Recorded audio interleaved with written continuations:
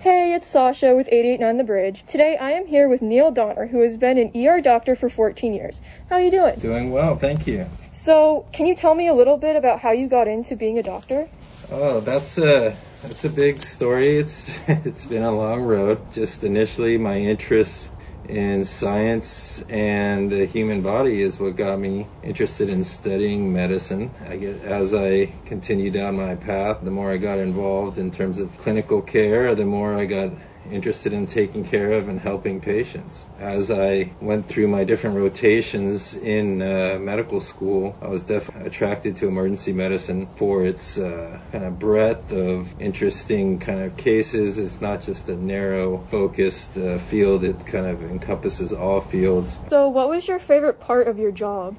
My favorite part of my job is helping patients and their families. Sometimes you can only just help with pain control. Sometimes you're actually making a diagnosis and able to provide treatment and a cure. All of those things really kind of are what drove me to do it initially and what kind of drives me to continue to practice medicine. So, can you walk me through a day of your job? I would start off by saying that no 2 days in the emergency department are the same. It's always a variety, and to even say there's a typical would be wrong. First of all, the shifts can start any time from 5 in the morning till 10 p.m. And so your shift one day might be far different than your other in terms of the field, but either way, you kind of you get to the emergency department and there's always patients waiting to be seen. You pick up the patient in order of acuity or how sick they are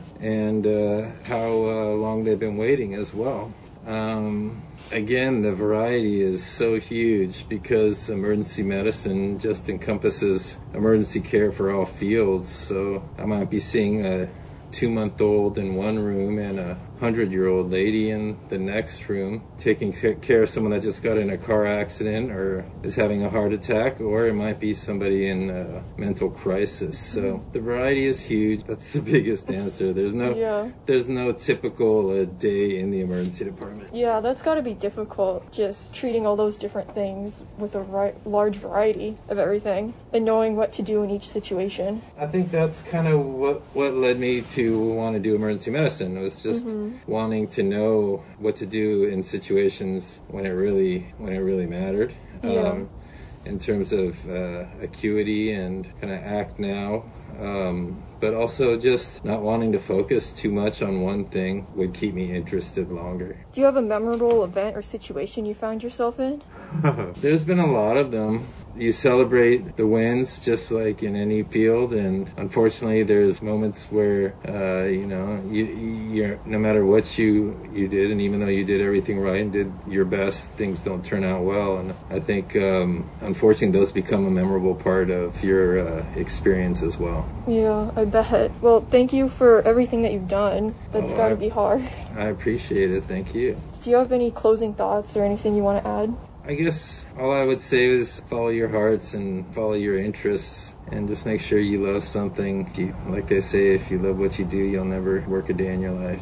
Well, thank you so much for joining me. This is Sasha Reule with 889 The Bridge, and I'm here with Neil Donner, an ER doctor. Thanks for listening.